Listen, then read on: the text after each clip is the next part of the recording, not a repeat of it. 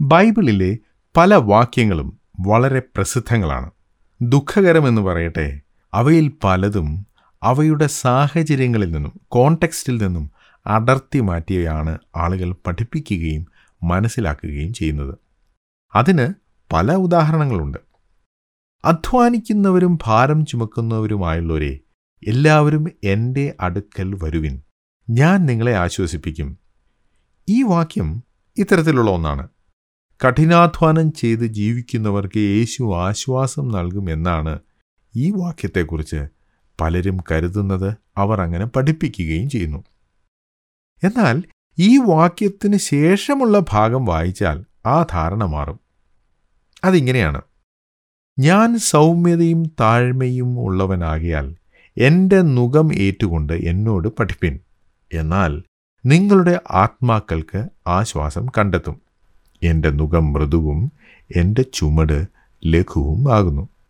ജോലി ചെയ്ത് ക്ഷീണിച്ചവർക്ക് യേശു ആശ്വാസം നൽകും എന്നല്ല ഇവിടെ പറഞ്ഞിരിക്കുന്നത്, മറിച്ച് ആളുകളുടെ ആത്മാക്കൾക്ക് ആശ്വാസം നൽകുന്ന കാര്യമാണ്. ആത്മീയ കാര്യങ്ങളെക്കുറിച്ച് പറഞ്ഞിരിക്കുന്ന വാക്യങ്ങൾ ഭൗതിക കാര്യങ്ങളെക്കുറിച്ചാണെന്ന് പഠിപ്പിക്കുന്നത് തെറ്റാണ്. അതുപോലെ തന്നെ ഭൗതിക കാര്യങ്ങളെക്കുറിച്ച് പറഞ്ഞിരിക്കുന്ന വാക്യങ്ങൾ ആത്മീയ കാര്യങ്ങളെക്കുറിച്ചാണെന്ന് പറയുന്നതും തെറ്റാണ്.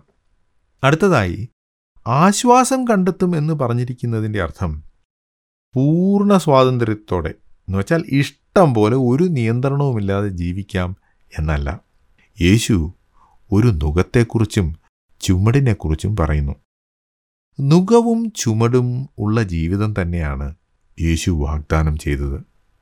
പക്ഷേ ആ നുകവും ചുമടും മൃദുവും ലഘുവുമാണ് എന്ന് മാത്രം. ആത്മീകമായി ആശ്വാസം ലഭിക്കാൻ യേശുവിൻ്റെ അടുക്കൽ വന്നേ തീരൂ. യേശുവിൻ്റെ നുകമേറ്റ് യേശുവിനോട് പഠിക്കണം.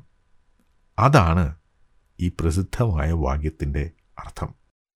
ഞങ്ങളെ വിളിക്കുവാൻ ആഗ്രഹിക്കുന്നുവെങ്കിൽ 0988-22-1957 എന്ന നമ്പർ ഉപയോഗിക്കുക. എല്ലാ ബുധനാഴ്ചകളിലും വെള്ളിയാഴ്ചയും രാവിലെ 11 മുതൽ 12 മണി വരെയുള്ള സമയം ഞങ്ങൾ നിങ്ങൾക്കായി പ്രാർത്ഥിക്കുന്നു. പ്രാർത്ഥനയ്ക്കായി വിളിക്കേണ്ട ഫോൺ നമ്പർ 079960010203.